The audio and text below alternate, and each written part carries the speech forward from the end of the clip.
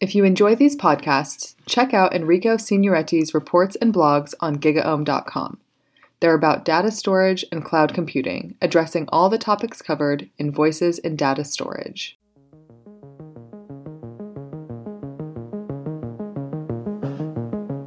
Ciao everybody and welcome to a new episode of Voices in Data Storage, brought to you by GigaOhm. I am Enrico Signoretti and today we will talk about Kubernetes. Last week I was at VMworld and I met a lot of people. We had a lot of conversations around Kubernetes. VMware was presenting Project Pacific, which is the somehow the integration between Kubernetes and VMware. Maybe this time they will finally get it right. And a lot of sessions were about Kubernetes. So this was the topic of the show from my point of view. To discuss about this and all the implications that this will bring to enterprises, I invited today Sirish Raghuram, CEO of Platform9. Hi Sirish, how are you? I'm really good. Thank you for having me, Enrico. No, thank you for the time. And Sirish, maybe we can start to introduce you and your company first. Yeah, absolutely. Enrico, my name is Sirish Raghuram. I'm co-founder and CEO at Platform9. Platform9 was founded by myself and three other engineers from VMware. We were there for a long time. We built a lot of the products at vSphere and others.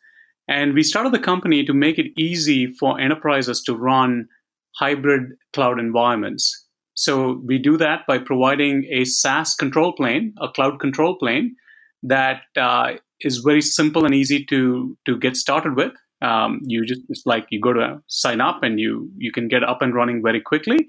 And then you can integrate that with any infrastructure you have, whether that's on-premises infrastructure or public cloud environments. And that control plane takes care of providing services like Kubernetes. So you can think of us in a way as a Kubernetes as a service company, but the underlying technology is really this cloud control plane that makes it easy to run hybrid cloud environments.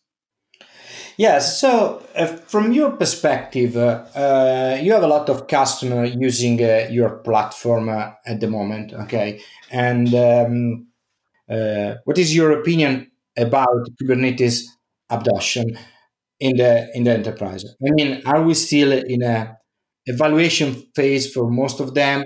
Are they really putting the mission critical application? Is still something in the middle? I feel like maybe I could present a broader perspective, Enrico. 2 years ago, we used to have to explain to customers why Kubernetes makes sense. I think they were generally interested in containers, and we used to have to explain to them why Kubernetes was the right choice versus something like a Docker Swarm or an Apache Mesos. Last year, we used to have to talk about, okay, now people had agreed on Kubernetes, and now they were saying, okay, we're just about getting started with Kubernetes. What are some of the problems we should be aware of? And today, especially, I think companies that are more advanced with their digital technologies are already, I think, well on their way in terms of their Kubernetes journey. And the reason for that is containers as a platform are so attractive.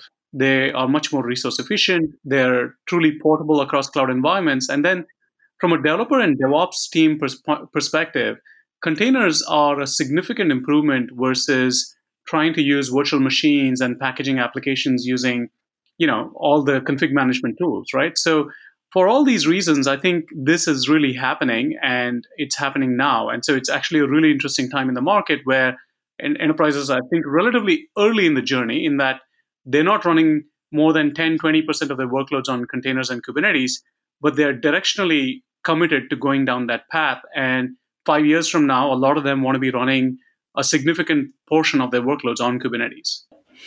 Yeah, so the preview of Project Pacific that we saw at VMware is trying to bring in together legacy, if I can call them legacy, I mean virtual machines and containers in the same environment. And you and you are able to manage them as single applications. Okay, do you think this is the right way to manage Kubernetes in the enterprise, or even do you think that enterprises wanted to do this in this way?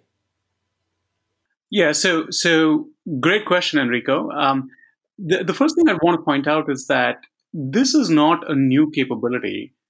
In the open source Kubernetes world, there have been projects like KubeVirt that have effectively allowed you to do this for over a year now. And so this is not necessarily a new innovation, but what is new is that I think VMware has tried to retrofit Kubernetes onto the vSphere platform. And so why does this make sense? Well, the theory is that, look, it'll be much easier for companies that have existing workloads to be able to start to experience the Kubernetes API and the Kubernetes workflow using those existing VMs. And I think that for certain types of applications, that may be true. But given that this has already been out there in the open source community, we have some experience of seeing customers actually trying to use this. And what we've seen is that, look, fundamentally, Kubernetes is a pretty different way of thinking about packaging your applications, and so the idea of taking existing applications, not really modifying them, and just kind of overlaying Kubernetes on top of them, it sounds appealing in theory, but in practice, you run into a number of limitations where you wonder at the end of it, is it really worth it? Or should Kubernetes really be adopted by adopting the true microservices cloud native design practices? So I think it'll have limited real world usage. I think most companies that are serious about Kubernetes are actually looking to use Kubernetes in its native manner, and by that I mean truly using microservices and truly using the application partitioning concepts that microservices entail. Do you also think that this kind of approach could be a sort of lock-in? I mean, you lose some of the application portability that Kubernetes provides if you mix virtual machines with containers. Somehow you limit your options. You absolutely limit your options. I mean, there's only going to be one company which is supporting Pacific, right? It's going to be VMware. There isn't going to be any innovation or contributions from the rest of the community. So yes, without question, there's going to be lock-in. But there's, I think, Enrico, a few more challenges with this approach. Okay, I think one of the challenges VMware sees is if companies adopt containers and Kubernetes. I saw this post on Twitter recently from a gentleman at Nike who said, hey, if you're using containers and Kubernetes and our unit of abstraction of cloud is a Kubernetes cluster, then tell me, why can't I run a Kubernetes cluster on bare metal? And by that he means like a standard Linux environment, and get more performance efficiency, but also simplify the stack, right? So I don't need to run VMs and then run containers on top of VMs, and now need to have the operational complexity of supporting both the VM stack and the container stack. So there's a cost aspect, there's a complexity aspect, and then there's a innovation aspect. So let's talk about all three. From a cost point of view, you're going to be further ahead if you can just run containers on bare metal. We have a lot of our customers who sometimes start with VMs, but eventually they want to go and just run containers on the hardware. Or in the public cloud on the public cloud bare metal environments, right? So cost-wise, that's clearly the cheapest option. Let's talk about operational complexity. In operational complexity, now you're talking about training your operational team to support VMware and all of the set of tools that entails, like vSphere. There's maybe vRealize, maybe NSX for networking. There's SRM for DR, right? There's all this, old world way of doing infrastructure and support and operations around infrastructure. But now, in addition to that, because there's some portion of your applications that are also running on Kubernetes, you also have to learn to support all of these things in the cloud native way. So you need to figure out how to support, backup in DR for containerized workloads, which are running, in these, on these, this native pods. And so I think the operational complexity the range of technologies that operators need to learn and support goes up significantly. The kinds of integrations, right? I mean, just imagine the complexity of trying to integrate networking. And now you bring in the public cloud. Most enterprises are going to be hybrid, and they're going to have at least 2 or 3 environments. And the combined complexity, I think, goes up significantly because it makes no sense to be using Pacific on the public cloud. I mean, if you think about using some Amazon and some Azure and some on-prem with VMware, you're not going to run Pacific on Amazon. You're not going to run Pacific on Azure for cost reasons and complexity reasons, because you can just run containers on those platforms natively and manage it with Kubernetes. So cost-wise, it's much higher. Operational complexity-wise, I think it's significantly higher. And then you think about the innovation, right? When a new version of Kubernetes comes out in the open source community, how long will it be before VMware supports that version of Kubernetes on vSphere? I think the challenge is new patches come out all the time, new security vulnerabilities come out all the time, but also new versions of Kubernetes come out every 3 months. And VMware historically has not updated ESXi at that kind of velocity, right? And a portion of the Pacific stack runs on ESXi. And so I think there's a lot of complexity to this model. And I think at the end of it, when you consider all of this, I think a customer would probably look back and say, is it really worth it? And should I just simplify my stack and have like a legacy environment, which is running VMs? And I use the word legacy badly. It can be a well-designed application, but what they mean is a traditional monolithic architecture which is running in VMs, and a next generation microservices architecture which is running on containers. And they just think of these as 2 different things. One of the advantages that VMware highlighted about Project Pacific is the fact that you can improve the collaboration between infrastructure teams and DevOps team. I mean, this is one of the hardest things that you can have in every organizations now, putting together these 2 teams. What's your opinion on this? I think that gap that VMware talks about is very real. And there is definitely a divide between operators and developers. And I think that they, in particular, I think in the VMware world, that gap is pretty pronounced. If you think about like the most organizations that are running VMware, and you think about the vSphere operations team, their world and their challenges and their concerns look very different than I think the world of the DevOps team or the developer team in that organization. And so Gartner, for example, talks about this new emerging world where we've seen this as well, where there's sometimes new operations teams that the development teams spin out from the development organization or from the DevOps organization to become the new cloud ops layer because of how different the developer mindset today is versus the VMware operator mindset. So I think that anything that VMware is trying to do to bridge that divide is a good thing. I think because that gap is real, and I think it's holding enterprises back in terms of being able to be more efficient and being more agile.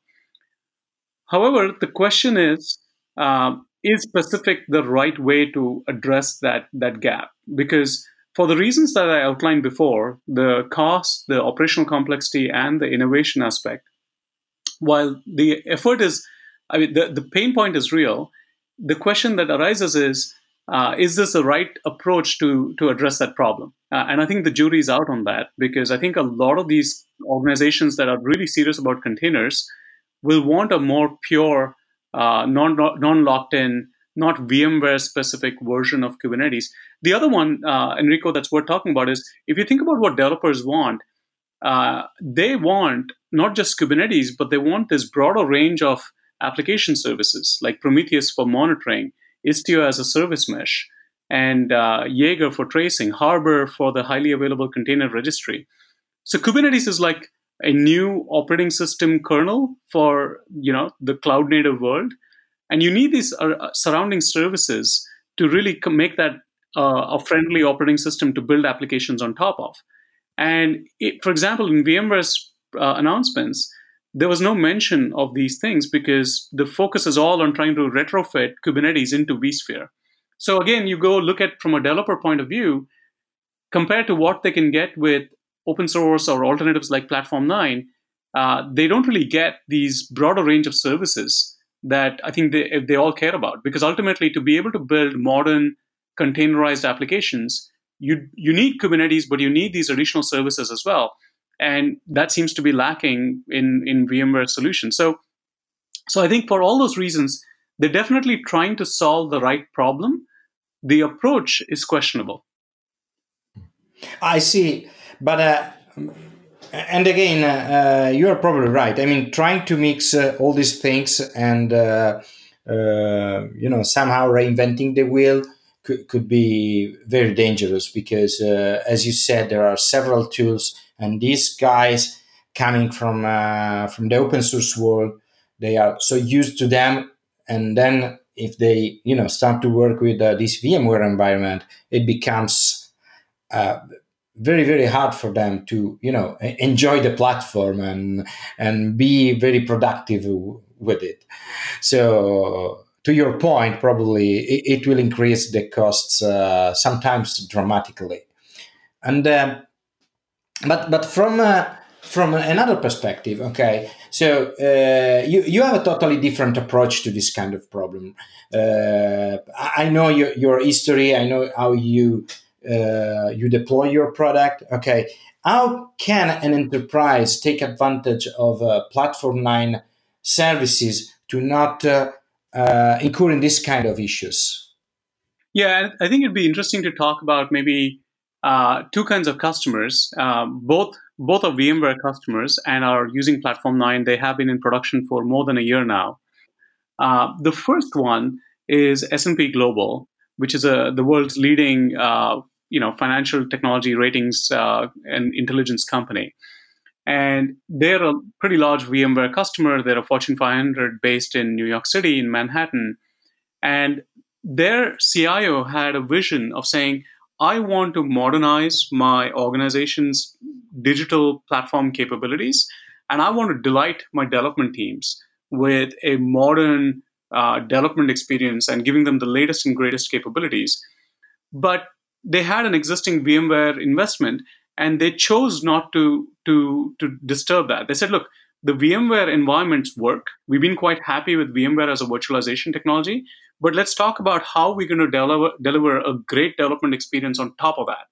So what we've done there is, so S&P Global has essentially done both an IaaS stack, infrastructure as a service stack, with using our managed OpenStack product, which runs on top of VMware. So existing applications that are running using VMs are available in a catalog, will self-service with a fully automated experience. And they've also rolled out managed Kubernetes. So and by rolling out an integrated control plane, which includes both VM-based IaaS and container-based Kubernetes as a service, and a rich catalog of applications like Prometheus and Istio and Jaeger and Harbor and Cassandra and Kafka and Hadoop and Spark, and the list goes on and on. They've enabled the full catalog of development capabilities that their development teams are hungry for. And that works both on-prem on VMware and across hybrid clouds like Amazon and other clouds that they may use in the future. So that's, I think, one classic example of how I think a large enterprise organization that has an existing investment in VMware can leverage that while still driving value to the business. Another example, and I'm not going to name this customer because of what they did, but they actually said, listen, they actually deployed our Kubernetes as a service solution completely independent of their existing VMware environment. They also had an existing OpenStack environment, and they said, look, this is a critical piece for us. We've had a lot of challenges with our OpenStack layer. Historically, it's been too complex to run. And our VMware stack is interesting, but we don't really like vRealize, and we want to be delivering a new stack. We want to build a whole new stack and see if we can standardize on that, but we want to prove it out first. So they actually went and deployed a brand new Kubernetes as a service stack just on standard Linux, so on bare metal, effectively. And so containers are running not on VMs, but containers are running on Linux on physical hardware. That was about a year ago, and now they've been very, very happy with the experience. And the fact that we deliver this as a SaaS service means our software as a service platform is taking care of the deployment and monitoring and troubleshooting of Kubernetes. And in addition to Kubernetes, now they're starting to consume capabilities like Prometheus, capabilities like Istio, and they've now chosen that this stack will be standardized, and so they're moving everything from their VMware environments and their OpenStack environments. They're actually transforming them into containers and then moving them into this whole new Kubernetes as a service platform. So they're taking a more aggressive approach where they're forcing modernization by keeping the Kubernetes stack very clean and very aligned with upstream Kubernetes. So they're not running Kubernetes on VMs. They're not running Kubernetes in any kind of proprietary manner. They're using upstream Kubernetes that we support and all the surrounding services, and they're forcing a migration of all of their existing workloads. So they're pretty aggressive. And we've seen other companies that have done this successfully, where they've been able to modernize those application stacks and bring them into the containerized world. So two different approaches. I would generally say that it comes down to the nature of applications. If you have very long-lived applications, 30, 40 years old, then you may want to take the S&P Global approach, where you kind of keep some layers unchanged. But if you're willing to modernize more aggressively, then I would highly recommend the second approach. So it really is a choice that customers have in terms of how they choose to deploy and use Kubernetes. I have a couple of questions then. One is you're talking about very large companies in the end with complex, very complex environment, OpenStack, VMware, and now Kubernetes. So is this kind of solution good only for this very large organization, or do we also serve a small organization as well? We have a number of customers who are much smaller than that, Enrico. As you know, one company that comes to mind is a European company called EasyFlex, which is much smaller, but wanted to be able to run infrastructure within Europe, and they're using our Kubernetes as a service platform on top of their existing environment. So, in fact, in many ways, you could say that the fact that our service is available as a SaaS service means that smaller organizations they're more resource constrained. Often the operations teams have more to do, and they don't have a large team. And we can help augment them effectively by bringing our management control plane. Effectively serves as a way of augmenting the capabilities of the operations team in small organizations. So it's not necessarily just for large organizations. So yes, I totally understand. So you solve the all the issues that come with Kubernetes around Kubernetes first deployment and management. Okay, and it is the same problem for small and large organization at the end of the day. But actually, now it's becoming pretty common. I mean, also large service providers like Google offer similar services. What are the differentiators of Platform 9 when I compare it with the Googles of this world?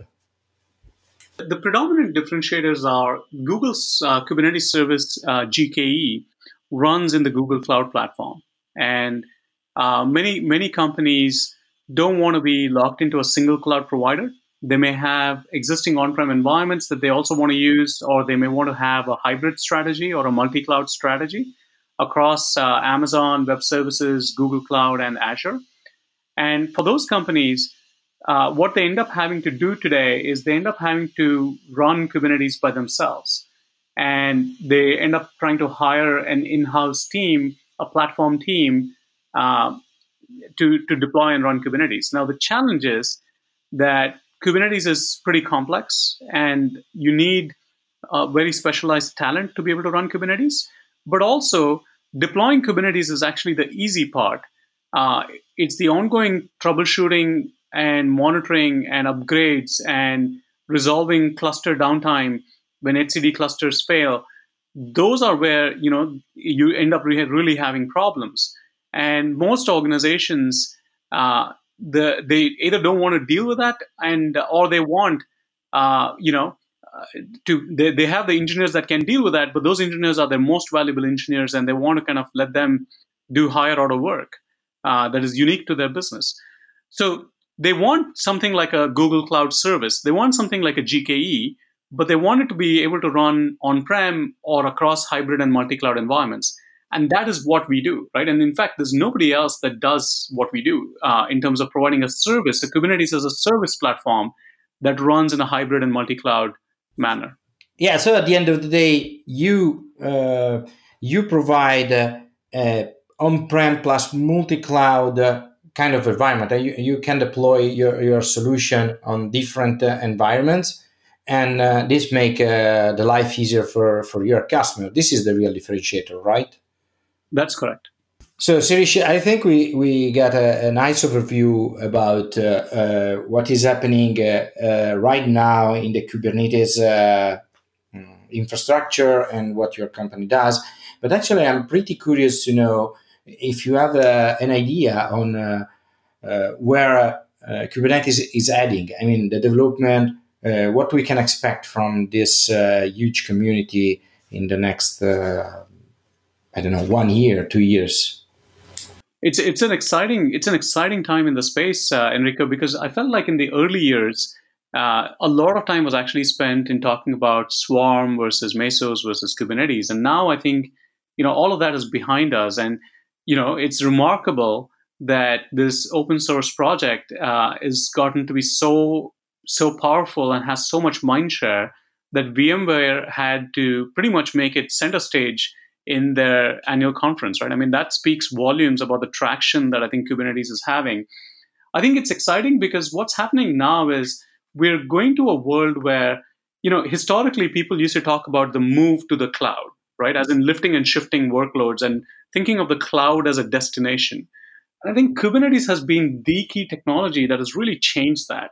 And where we're not talking about move to the cloud as much as if you're using cloud native, if you're running on Kubernetes clusters and you're using the Kubernetes API, it really does not matter whether you're using on-prem environments or public or hybrid or multi-cloud environments. And so I think the future of Kubernetes is going to be, I think there's two really big areas of innovation. The first one we've talked about already in terms of this range of services around Kubernetes. So today, I think companies that are trying to run Kubernetes end up becoming the systems integrators of all these technologies.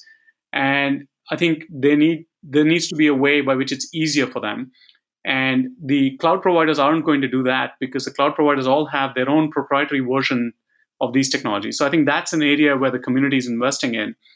The second one, I think, is Kubernetes is now effectively leveling the playing field between on-prem and hybrid and public cloud and multi-cloud environments.